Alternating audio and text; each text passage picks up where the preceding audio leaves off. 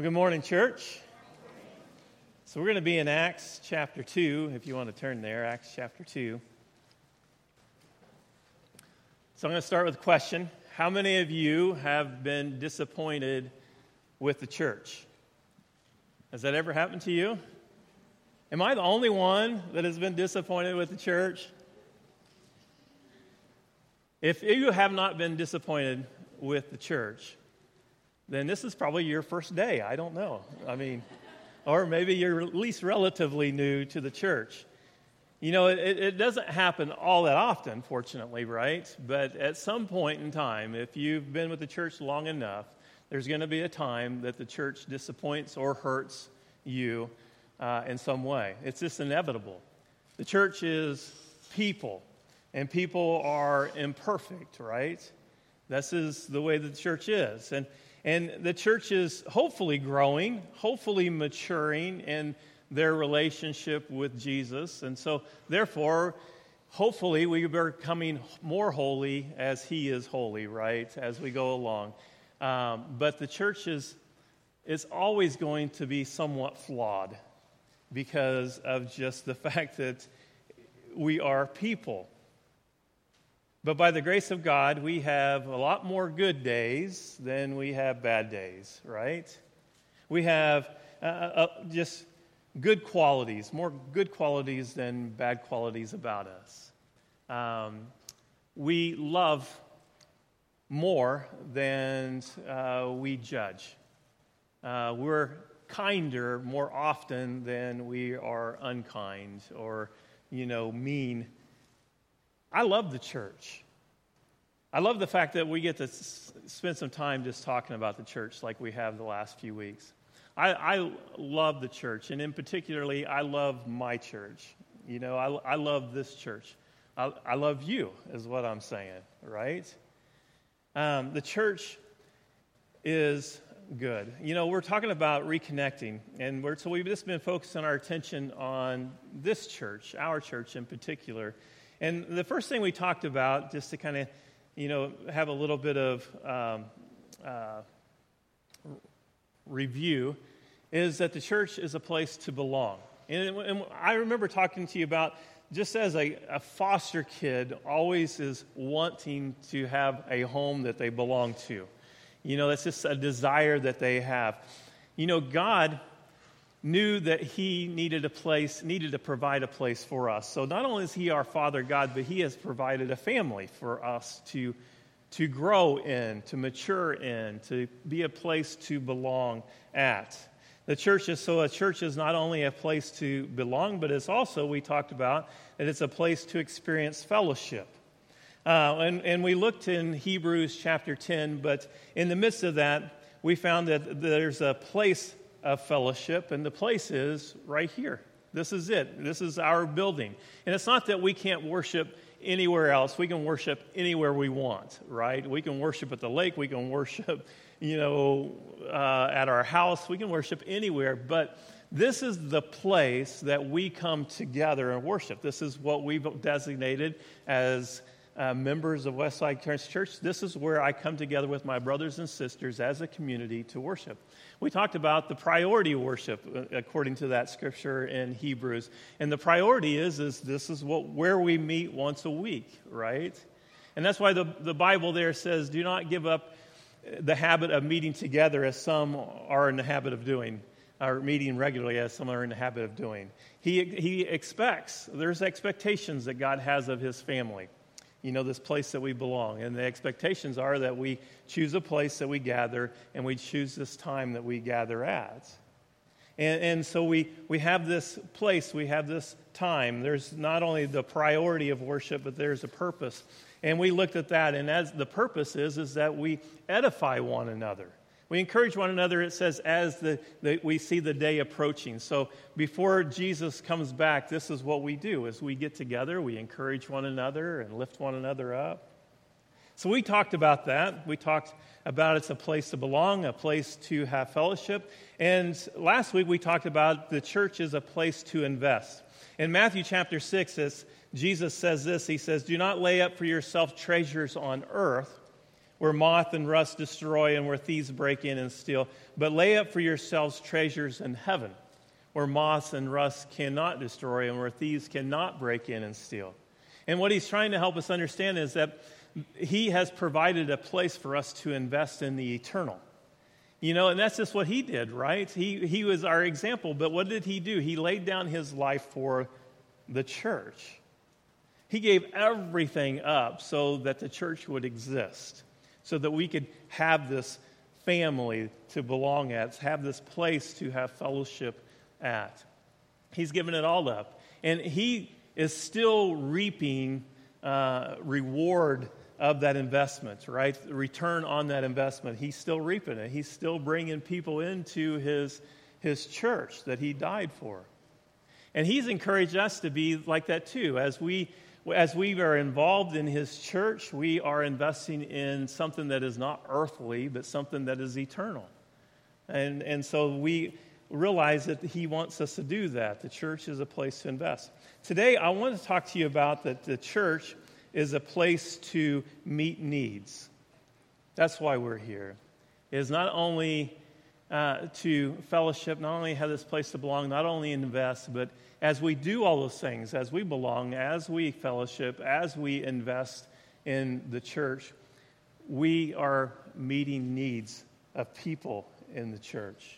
I want you to look at Acts chapter 2, starting with verse 42 with me today. This is right after the day of Pentecost, okay? Right after the church is birthed, so to speak. And this is what it says about the church there. It says, "And they devoted themselves to the apostles' teaching and the fellowship, to the breaking of bread and prayers. And awe came upon every soul, and many wonders and signs were being done through the apostles. And all who believed were together and had all things in common. And they were selling their possessions and belongings and distributing the proceeds to all, as any had need. And day by day, attending the temple together and breaking bread in their homes, they received their food with glad and generous hearts, praising God and having favor with all the people. And the Lord added to their number day by day those who were being saved." Now, doesn't that sound like the perfect church?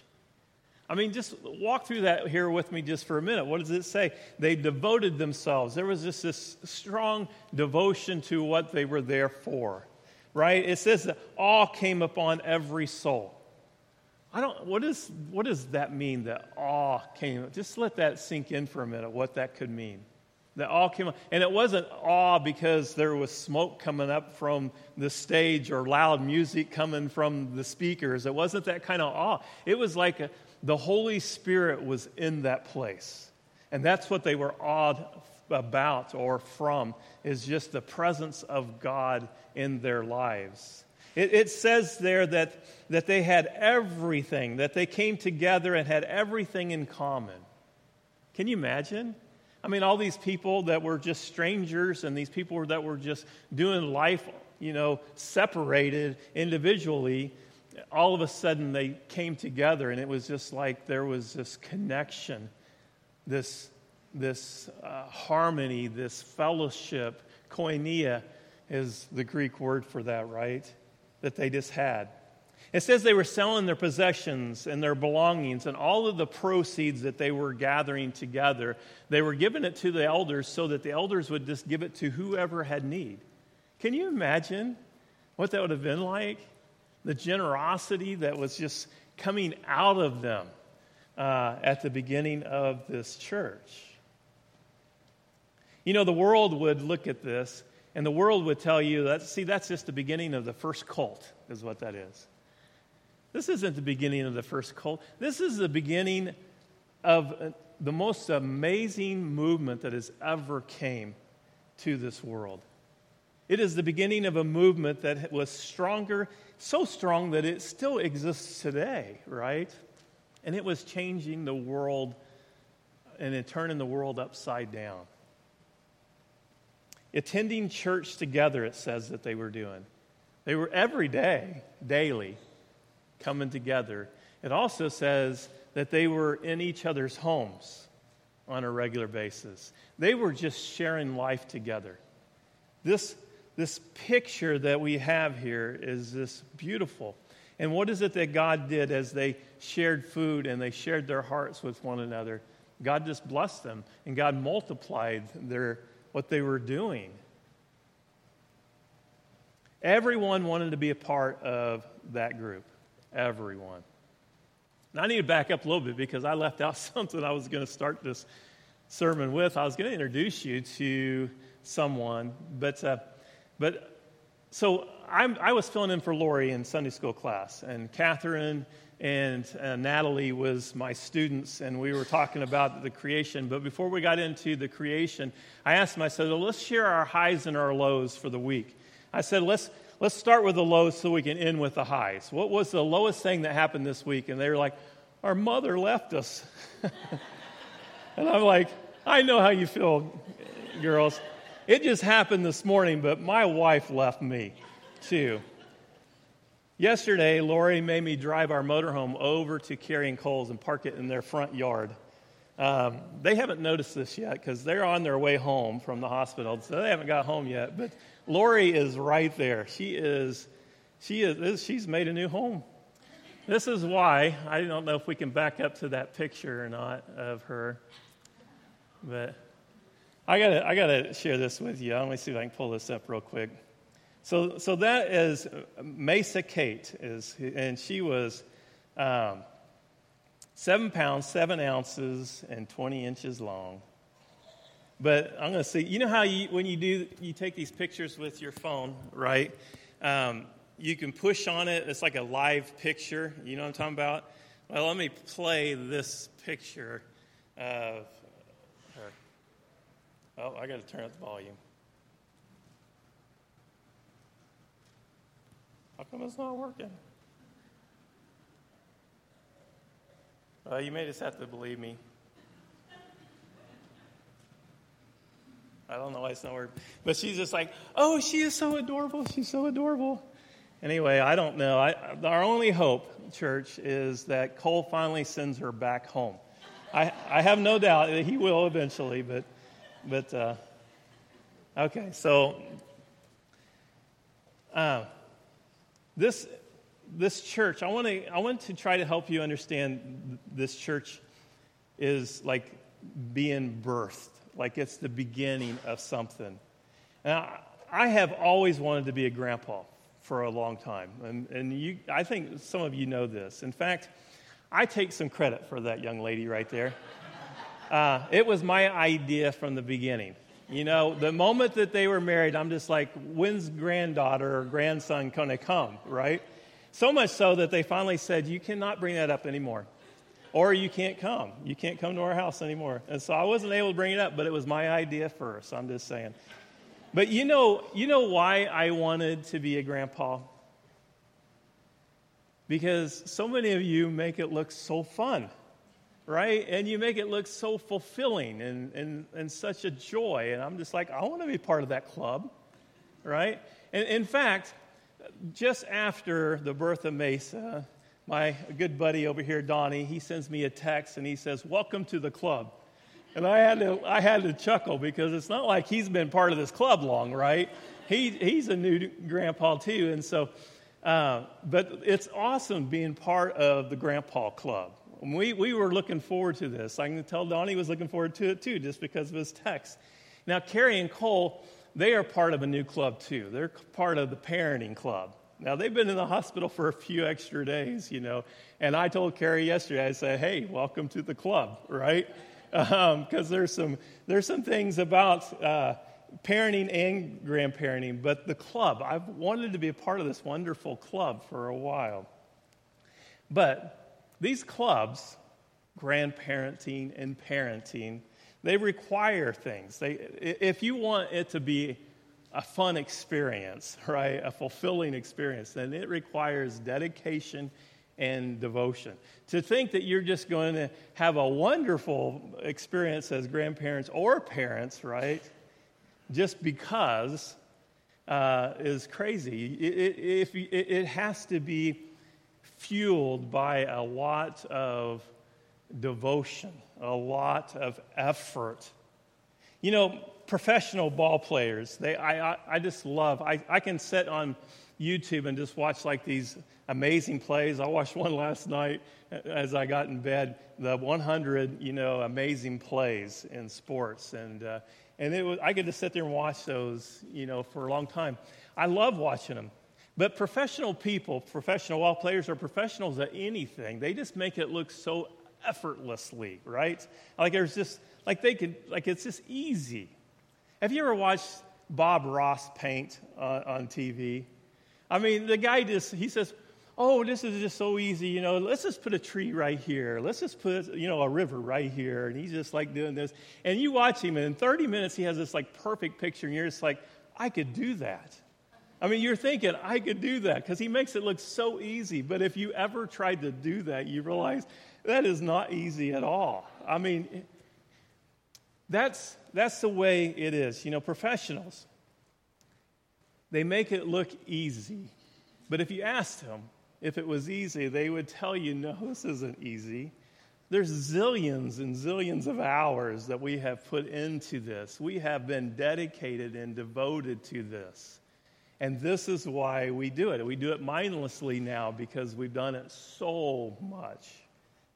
And if you continue that conversation with them, one of the things they'll say is that the reason they did it so zillions of times over and over and over, and were so devoted and so committed to it, is because they love it. They love the sport. And so it was not that hard for them to spend all of that time perfecting this, right? So back to the church. Those who get the most out of the church are those who give the most when people are not necessarily looking in and watching, right? It's the people who are constantly performing, constantly practicing, constantly putting out effort that make it look so effortlessly, within the church. And they do it. If you ask them, why do you put so much effort into the church? Why do you go to everything? Why do you do this and do that? Why are you always trying to meet needs in the church? And they would tell you, I do it because I love it. They love, their love is fueled by Jesus' love for them. That's why the Bible tells us that the love of Christ compels us. In 1 Corinthians, that's what Paul says, right? The love of Christ compels us. Why did Paul do all that he did and go everywhere that he did and give up so much? Why did he stay so devoted, so focused? Because there was just this love that compelled him of being part of the church. The love of Jesus compelled him. The love to meet needs and to love for and look for opportunities to meet needs was fueled by the love of Jesus that he felt. And that's the way it is with us, right, church? That's where it comes from. Let me use another analogy. So Luke describes here the church in Acts 2. He describes it kind of like the honeymoon phase, right?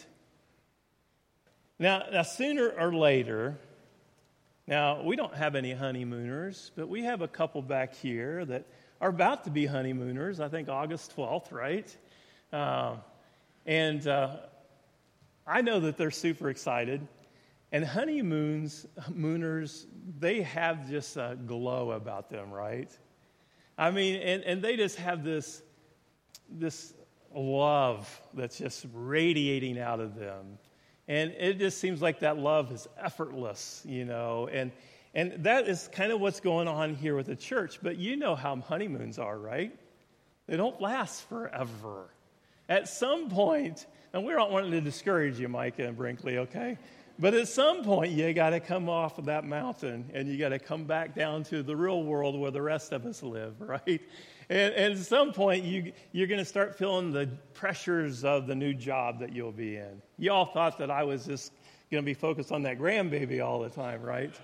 They were hoping so. But you'll have these pressures of job, and you'll have these house pressures, of keeping it functioning, like who's taking out the garbage, and who's going to wash the clothes and fold the clothes. And eventually, who's going to change the dirty diapers? Because that's what grandpas expect, is more kids, right? And who does this and does that? And yeah, I'll take credit for that one too, okay? But the point is that honeymoons are wonderful. They are. It's a wonderful time. You should enjoy them, and enjoy them as long as you possibly can. But they never last forever. This church that we're looking at here in Acts 2 is in the honeymoon phase. It is brand new. I mean, just a week or so before, they were nothing, and now they're like 3,000 people. 3,000 people overnight. What an amazing experience that would have been, of just being a part, seeing Jesus for who he was, a resurrected Son of God, the creator of the universe. And when you realize that and you come to that, and then all of a sudden you have all these people that are like-minded and your brothers and sisters in Christ, they were ecstatic. They were excited. They were selling everything. They were having everything in common. It was a beautiful experience.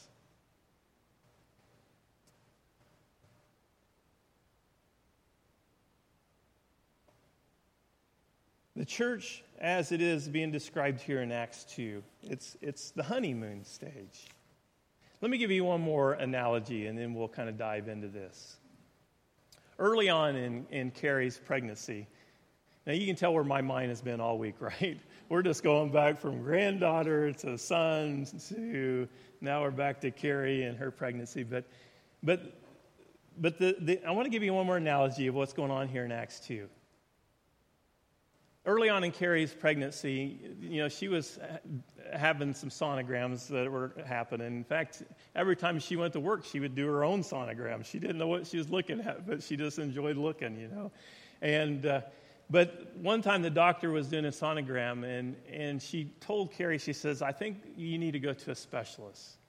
It scared Carrie and Cole. It scared us, that she thought that Mesa's heart wasn't being developed right, or one of the valves of the heart or something, and so she needed to go to a specialist. So they went over to Joplin, and because everything is online now, the doctor was actually out of Kansas City, and he was just right there as if he was in person with them, looking at the same thing that the sonogram lady was showing and talking through the computer to them. But this is what they did. And at the end of that, and of course this was like a couple weeks after they found out that there might be something wrong, but the doctor there in Kansas City says there's nothing wrong. She's perfect. Now, he doesn't mean that she's perfect and ready to be here, right? He meant that from where she is right now, she is perfect. She's perfectly healthy, but she needs to stay in the womb. She needs to continue to develop until she's ready to be out here on her own, right? Well, that's what's going on here in Acts chapter 2, is there's just maturity that needs to be developed. This isn't, they haven't, been baptized into Jesus a day, earlier, become this church of 3,000 people, and they have all of life figured out. They're in the honeymoon stage. They're brand new Christians. They're brand new, just born. Right? And there's just some maturity that needs to take place, and maturity hasn't taken place in this church yet. And there's the honeymoon is about to be over eventually here. So in Acts chapter 2, starting with verse 41, we see that this church just became overnight huge. And it seemed to be perfect the way that they are operating. Acts 2:46, it says they were meeting daily, every day. But they couldn't keep that up. Eventually, they had to give into, we can't get together every day because I've got to get back to my job. I got to get back to taking care of this and taking care of that. And so they settled into getting together once a week. We find this in Acts chapter 20, verse 7. We find this in 1 Corinthians 6, 1 through 3. But eventually the church gathers weekly, and that's what we do today, is weekly. The church seemed almost totally dependent upon the apostles at the beginning. Like they didn't even know how to live, breathe, or feed themselves without the apostles feeding them. They were brand new babies, but eventually Paul is like, you got to get off the milk and start eating some solid food here, right? Because there just had to be this maturity that takes place in them. Later on, we see that the elders established deacons in the church, and then there was also God just giving people, individuals in the church, gifts of teaching and gifts of encouragement, gifts of just multiple gifts. Why? So that the body of Christ could continue to grow and mature and to do well. It tells us that they sold everything, that they had, because they didn't no need for it. They thought that Jesus was coming back like tomorrow. I don't need this property. I don't need this or that. I'm just going to sell it all. Give it to somebody that needs it right now. Let's just meet needs. And as weeks and months went on, they realized that they were running low on their resources. And so what eventually they did is people began to set aside, this is what it says, began to set aside on the first day of the week as they were able. This is according to 1 Corinthians 16, 1 through 4, 2 Corinthians 8 and 9. And they began to do these offerings. We still do them today. We gather offerings so that we can use the proceeds to continue to meet needs and to bless and to, move his kingdom and his purpose forward in this world. Eventually, the Gentiles were invited into the fellowship. Can you imagine? I mean, before, at this honeymoon stage, it was just a Jewish club, right? You can belong as long as you're Jew, but eventually it has opened up. God's intention was for everybody in the world to come into a place, to be his family, to be a part of his church. But that brought all kinds of craziness, if you can imagine, because the Jews thought you had to be circumcised to be part of the club, and the Gentiles are like, that looks too painful. I have nothing to do with that, right? But the saints in Jerusalem did not yet grasp the fact that the church was to be made up of Jews and Gentiles. And so they didn't even want to invite the Gentiles in. And it wasn't until, like Acts 7, after the stoning of Stephen, that the Gentiles were even invited into this church that we're looking at here in Acts 2. But by Acts 10, 11, and especially by 13, Gentiles were coming in by the groves also. It wasn't just the Jews now that occupied the church. And it just created, just some more growing opportunities, more maturing opportunities.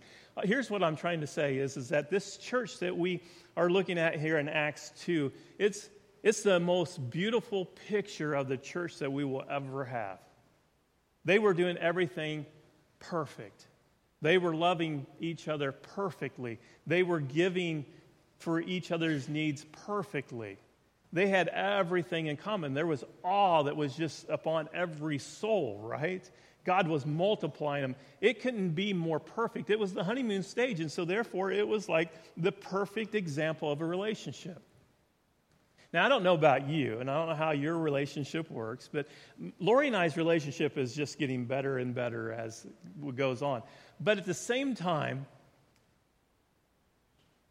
we're always trying to get back to the way it was at the beginning. Do you see what I'm saying? The love can't be any more passionate and genuine than at the very beginning. Not that it was perfect, it lacked maturity, right? There's just, when you grow old with somebody, there's a love, a mature love that is developed there. So no doubt, but at the same time, man, you would lay down your life for your bride, right? In fact, that is what you're saying when you're up there on the podium or whatever, you're making your vows to death do us part, for sickness, for I don't remember, whatever I say. I'm good. Anyway, I'll have it down, Micah, I promise, okay, by the 12th. But you know what I mean. These vows that we are making to each other, they are meant to be forever, and you're devoting yourself to them, everything. And then you just go through life, and with maturity comes a lot of challenges, and you're always just trying to take it back to that perfect moment, right? And that's the way it is, I think, with the church. This is a perfect example. It's the honeymoon example, but it should be something that we're always striving to be back to. We're always striving to come into this place and be in just awe of God, not all of, the performance here on stage, but awe of God. We're just always trying to get back to a place where we just give, not because we are forced to give, but we give because we love to give. We love to be like Jesus in this way, and we want to meet needs. And we want to have this in common with each other. We want to be acting like a loving family towards one another, wishing the best for each other, and trying to help each other get there, right? And so this is our example of what we were called to be, is like this. And we're not perfect. And this church finds out pretty quick that they're not perfect either. There's a lot of growing that needs to take place. But they continue to work on it with Paul's help and with some of the other disciples and the apostles' help. It paints a perfect picture, though. You see, the church was called to meet needs. That's really my only point today. It's just to really try to get that into, our thinking, is that that's what we're called to do, is to meet needs. I just want to read that to you one more time before we close out. And they devoted themselves to the apostles' teaching. If you want to get the most out of the church, you have to devote yourself, right? To the apostles' teaching and fellowship, the breaking of bread and prayers. And all came upon every soul, and many wonders and signs were being done through the apostles. There was just power that was coming out from them. And all who believed were together and had all things in common. And they were selling their possessions and belongings and distributing the proceeds to all as any had need. And day by day, attending the temple together and breaking bread in their homes, they received their food with gladness and generous hearts. And everybody wanted to be a part of that church. I would have wanted to be a part of that church, would you? They were just doing life together. They were meeting needs. And that's the beauty of it, because it's God's design. And God designed the church not only to be His family and give us a place to belong, give us a place for fellowship, give us a place to invest for eternal things and not just temporal things, right? But He also has given us this place to meet one another's needs. The church is an ever-moving, living organism that is meeting needs because of our strong connection to Jesus and each other. That might have been the most powerful sentence I've ever come up with. The church is an ever-moving, living organism that is meeting needs because of our strong connection to Jesus and each other. And that makes it a beautiful place to connect. And that's what we're really talking about here recently, right? Is how to reconnect. And part of the ways that we reconnect is just by looking for opportunities within our church to meet needs within our church of each other. I want to give you an example. And this is me trying to give a quick example, okay? And this is also me giving you just my experience. But I want to give you an example of this within our church. My buddy Dub, he called me up about a week and a half ago maybe or something like that. And he had some tree problems. His trees had gotten, I bet a lot of you had this problem because this seems like the trees are growing like crazy this year. I trimmed my trees a couple times because they just keep sagging down even more with the weight of so much growth that is going on. But his was growing into the neighbor. The neighbor couldn't even get into their car unless they park on the far side of their driveway. Right, Bonnie? Because Bonnie's granddaughter is a neighbor. But and so he was wanting to take care of this issue. And so he calls me up and he says, "Hey, bud." And I said, "What's going on?" He says, "Can you bring your chainsaw over and help me trim these trees?" Now, that is like saying get them to for me to say get them to my dog Annabelle when it's duck season, right? I mean, when somebody says, "Hey, can you bring your chainsaw over?" I'm just like, "Yeah, I can do that." And so I was like, "Yeah, I can do that." And I was just like canceling everything in my head just so that I could get over there to help him. But we come up with a time, and we went over there, filled up the trailer, took it out to the house, and dumped it on my burn pile. And so I did this with joy in my heart. He felt so much gratitude that he took me out to eat. You know, I was like, "Well, okay, well, I don't even know why we're doing this, but that's all right. This is awesome." So we went out to eat. And so then we went and dumped the things. And as we were going out there to dump the tree limbs, he was asking, "Well, what do you got going on today?" And I was like, "Well, I'm going to go over to Joni's and help her with her steps because her steps have just kind of deteriorated over the years. And so I'm just going to work on them." And he noticed the wood that was in the back of my truck. And he's like, "I want to go." And I was like, "Okay, let's go." And so he and Jeremiah and I went over and we fixed Joni's steps. Now, all this is happening, why? Because I belong to this church, because Deb belongs to this church, because Joni belongs to this church. You see what I'm saying? This is just a normal functioning of our church. And this is, like later that week, Dub and his family got to go to Cancun for vacation. They were celebrating their 30th wedding anniversary. And so they took the family there. And I had called him up and said, "Hey, Lori and I were wanting to take the younger youth over to your house to do like a cookout and use your pool." And he had invited us over sometime. He's like, "Well, we're not going to be there, but do it." And I was like, "No, I'm not going to do it while you're not there." He says, "You do it." And so he's like, "Show me where the keys are." Actually, the combination, it's not keys, but... and how to operate the grill and all this stuff. And so we had a pool party without Dub and Neat there. Why? Because I'm a part of this church.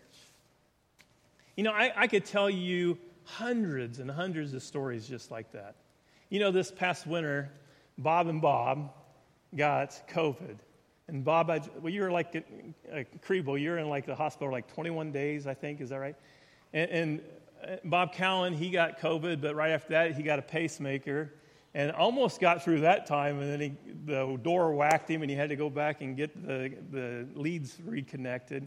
And so it put both of them out of doing chores for quite some time, and MR and I got the opportunity to do chores. But let me tell you, that was the coldest winter I think I've ever experienced.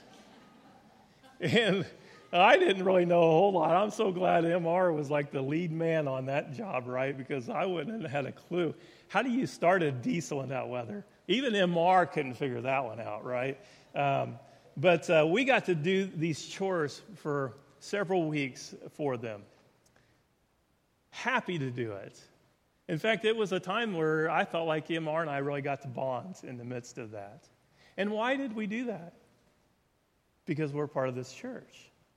Just last week, I had 4 trucks of gravel hauled to my house. Now, this is how I don't think ahead on all things.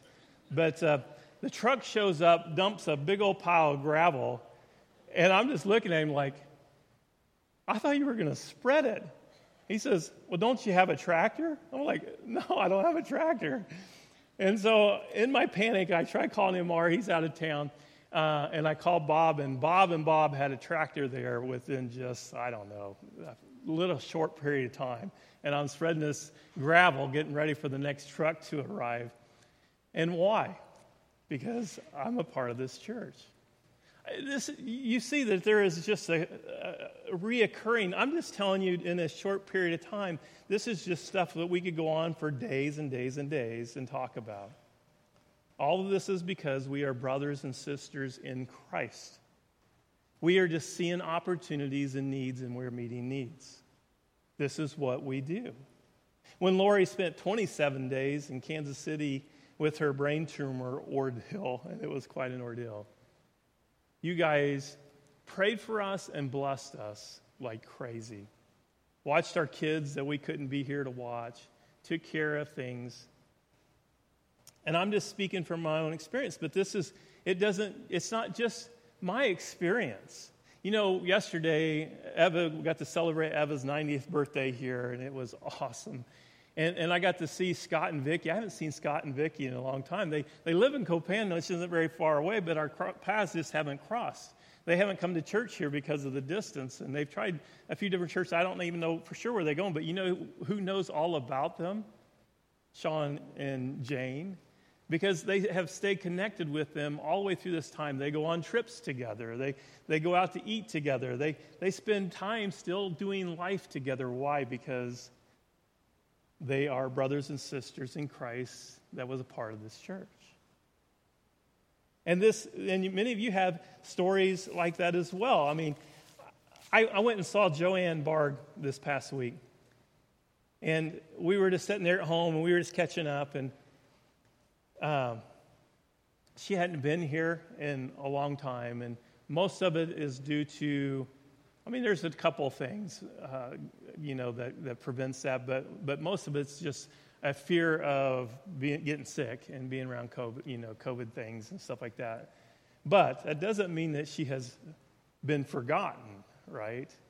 And the reason is because Dee and Judy over here, every Tuesday, you guys go get her and the rest of the family, and they go to Brahms and they eat together. Judy makes phone calls every night, and I know at least two people that you make phone calls and just wish them good night, right? And kind of tuck them into bed over the phone. But that's Joanne and Sherry. That'd be my guess that the list is probably longer than that with Judy. But the thing is why does she do that? Because she sees it's a place that she can try to meet needs and let people know, I think about you, I care about you, I want to help. And this is just something that, again, we could spend hours if we really wanted to try to find everything that we do among each other. And why are we doing all of this? It's because the love of Christ compels us to be a church. And what is it that we do as a church? We look for opportunities to meet needs. We may have visitors here today. In fact, I know we have a couple visitors here today. And maybe you're wondering, if you're visiting, how do I find a church like this? This sounds pretty cool to me. Well, here's my best advice about that. Be like that at any church. The way that we're talking, what it says here in Acts chapter 2. Be like that at any church, and you will find a church like that. There's something about when you are looking for opportunities to meet somebody else's needs that it gets contagious, and eventually it even gets returned back to you. It's like planting, When you plant a seed, not only do you get that seed back, but you create a harvest of seeds. I can never repay everything I've gotten back from you all. I can only just try to just continue to look for needs and trying to meet needs along the way. That's all I can do. Jeremiah, he just finished up his baseball season. And he got chosen at the end of the baseball season here in Coffeyville at the Rec. He got chosen for the All-Star team. And so the All-Star had a last tournament, that Caney was hosting. It got canceled because of rain on a Saturday, so they ended up making it up on Tuesday. Wednesday was kind of like pool play, and then the tournament was on Thursday. Long story short, when Thursday came, we were down to Independence, Caney, and Coffeyville. Who's going to be the champs? And so we played Independence. Caney got a bye through the pool play. And so we played Independence first, and Jeremiah pitched. He did an amazing job. I think they ended up winning like 12-4. We won 12-4 against Independence. Pretty excited about that. Right after that, we got warmed up and played Caney, the host team. And they were pretty cocky. They beat us pretty bad the last time. But we were also pitching like not our best pitchers. But they came pretty confident that they were going to win. Jeremiah was playing shortstop for that game. We ended up beating them 15-3. We got a little excited, let's say. But it was fun. But here's what I want to say about that. It was a lot of fun being a parent watching these kids achieve this and win, right? It's not near as much fun being a parent watching your kids achieve this as being a kid that is actually playing this sport. Now, as much fun as I have watching, just ask Jeremiah. He would argue with me. It was a lot more fun being out there on the pitching mound. It was a lot more fun being out on shortstop. And that's just the reality of it, right? If you sit on the sidelines, you will have some good experiences. But you won't have near the experiences that you could have if you were in the game. That's just the reality. You got to be out on the field. The real fun in church is not watching other people have fun. I mean, there's a little fun in that. The real fun in church is being a part of the fun. It's being in the game, meeting these needs, having these experiences, knowing that you just made somebody's day, knowing that you were the solution to their need or their problem. And you got to come along and do it and participate with it. That's where the real fun is in church. That's the way God designed it. God designed it to be a church that is meeting needs as they see, being a church that serves. He designed it for that reason. Now, a couple weeks ago, I jokingly told you that as soon as Lori found out the date of this young couple back here, August 12th, and that it was going to be in North Carolina, and that they were going to be moving North Carolina, starting their jobs August the 23rd. I mean, Micah, he has to have stuff planned out, and boy, he made her a little tight on us as far as this planning stuff. But we cannot be more excited. But at the same time, as parents, when your kids are moving to the far other coast, right? It gets your brain thinking, just about, is there anything I can do to help? First thing that Lori did, you already know this. What did she do? She looked up every church within, 30 square miles of where she thought they were going to land. And already was sending texts to Micah saying, hey, have you thought about this church? And, this church is like Dad's church, right? But this church is like the one you would want to go to. You remember that conversation? Like, what? Why was she doing that? Because Lori and I, all of her life, she was born in the church. Me, ever since my 20s, have I been playing ball in the church, out in the field. I attended church when I was young, but that's all I did. But she and I know the value of being connected and involved in a church. It's so valuable. It's so needed. And there's so much to it. The thing is, Micah and Brinkley, when you guys get out there to North Carolina, whatever church that you end up going, there's somebody that is just waiting for you to come. And the reason is because there's needs there. And there's somebody that has a need that only Micah and Brinkley are prepared and ready and willing to meet. And somebody's going to be like, I'm just so blessed that you moved all the way to North Carolina. But the reality of it is it's the other way too. As your parents, we know that you're going to have needs along the way too.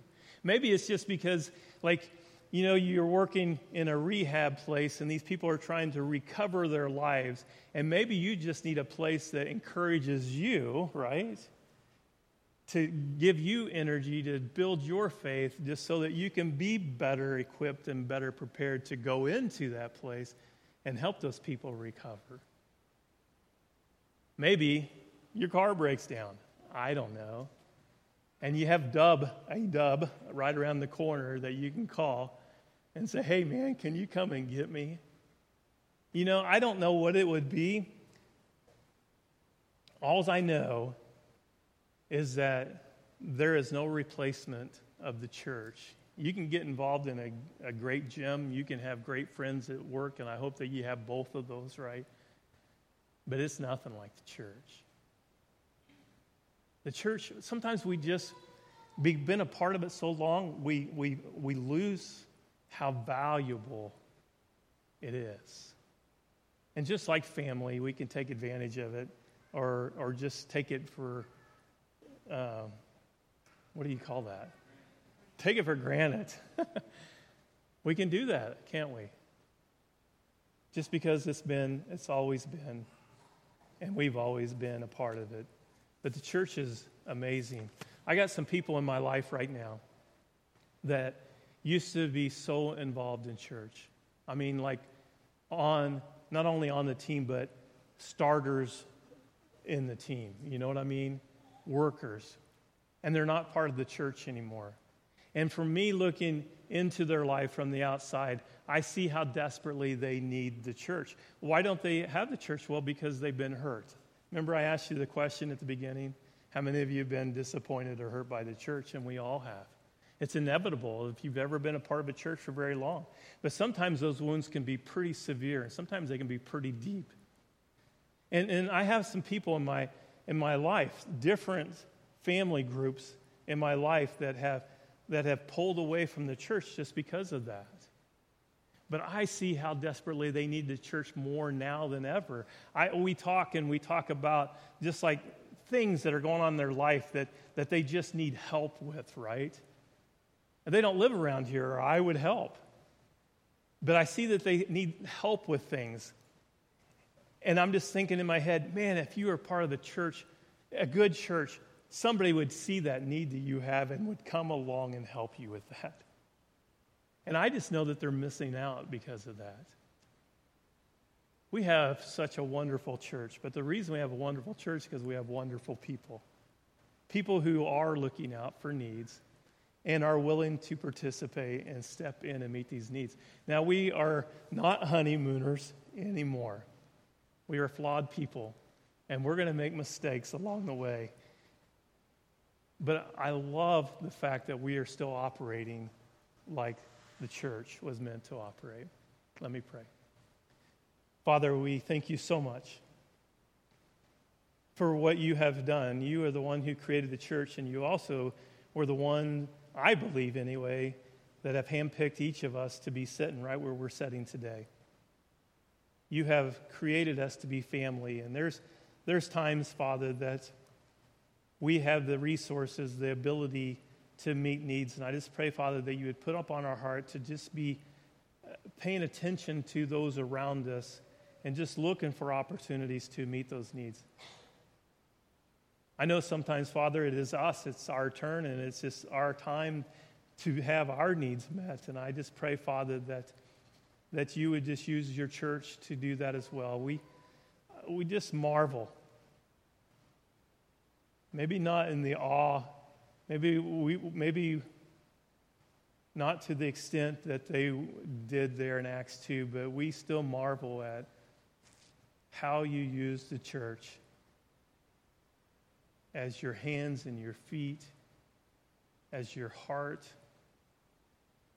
how you teach those around us about your love, about how deep it is, how unconditional it is.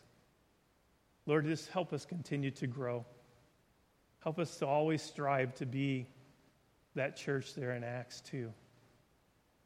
It's in Jesus' name we pray. Amen.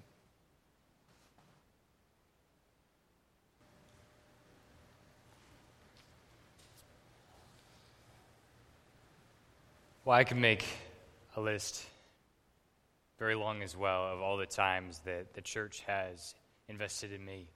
And a lot of you are involved in those. Wanted to throw a couple of those just little things like learning how to change brake pads, particularly when it's, I don't know if I've told you this story, but when it's the worst brake job that someone who's done automotive stuff their entire life is like, this is awful.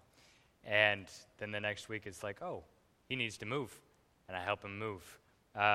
Yesterday that we were moving a bunch of furniture? Or was it the day before? I think it was yesterday. Day before?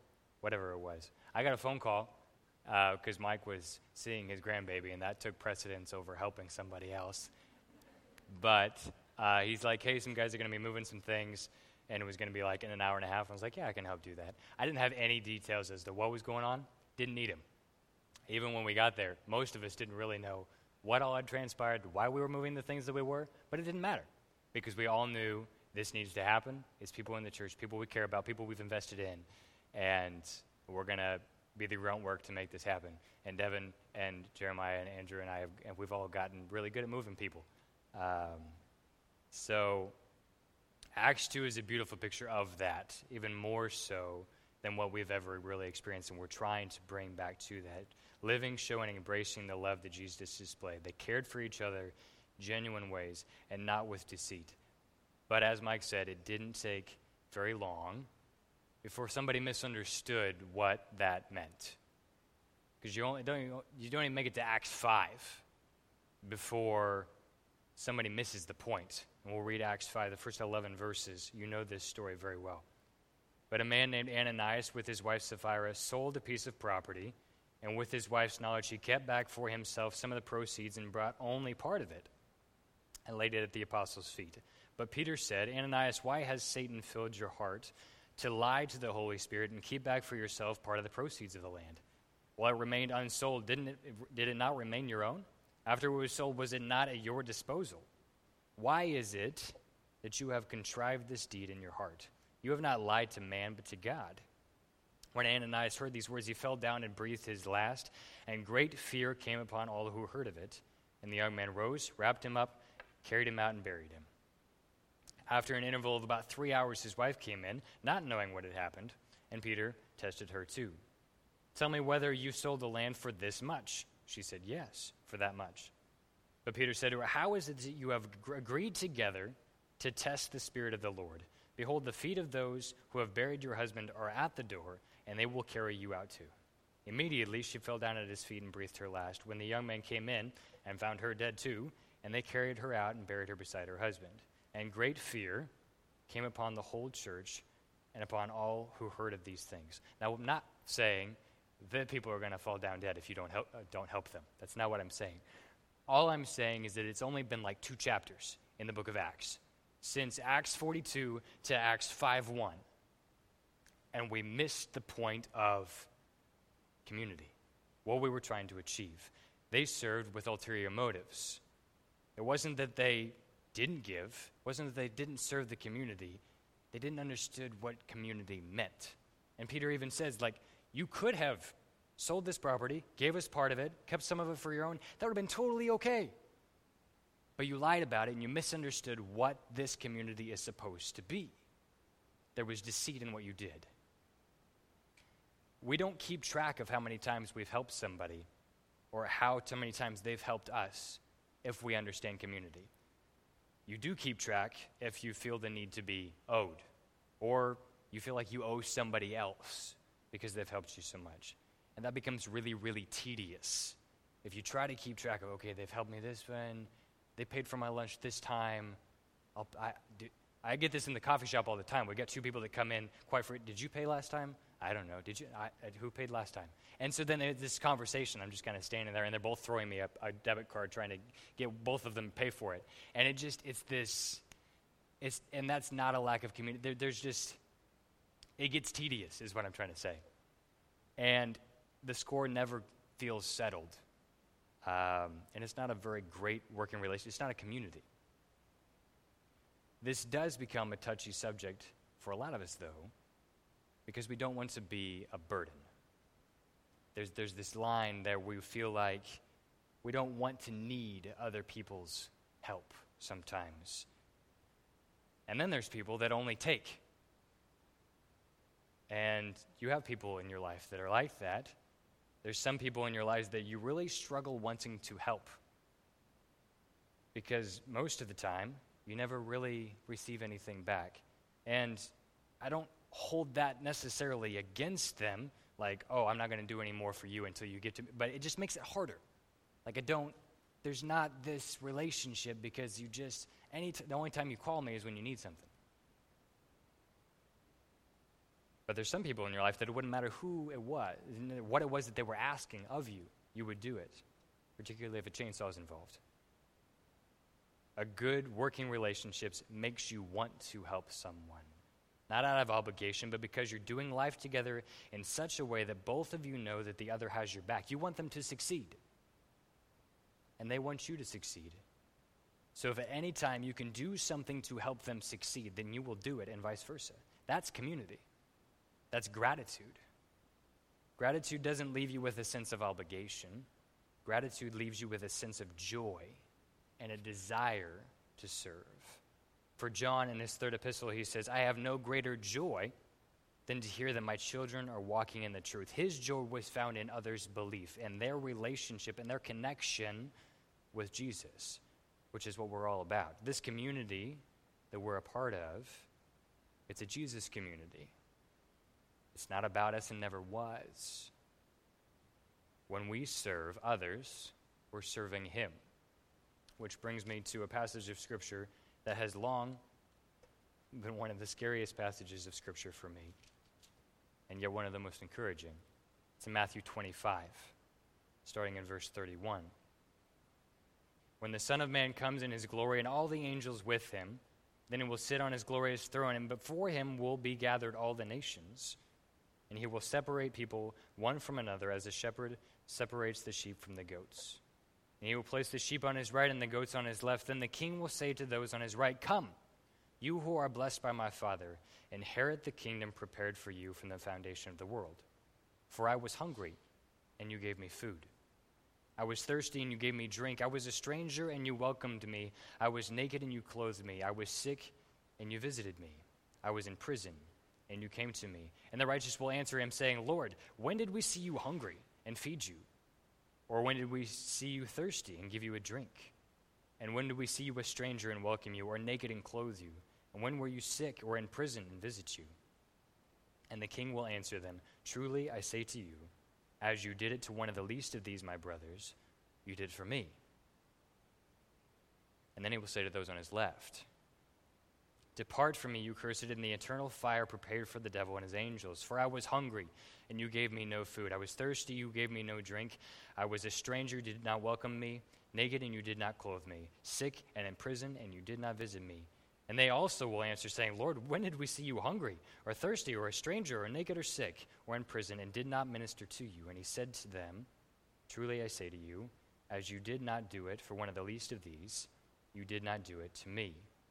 And these will go away into eternal punishment, but the righteous to eternal life. And as I said, that scripture is always, it's that heavy. It makes you, it humbles you a lot.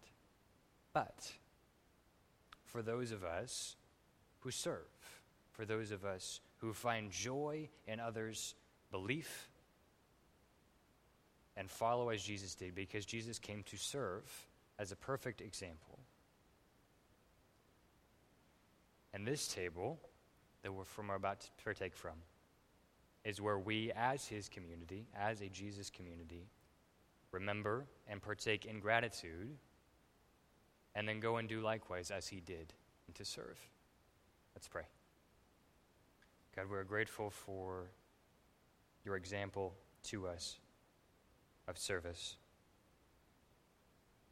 and that there is no need to keep track of how many times we've helped each other or someone has helped us.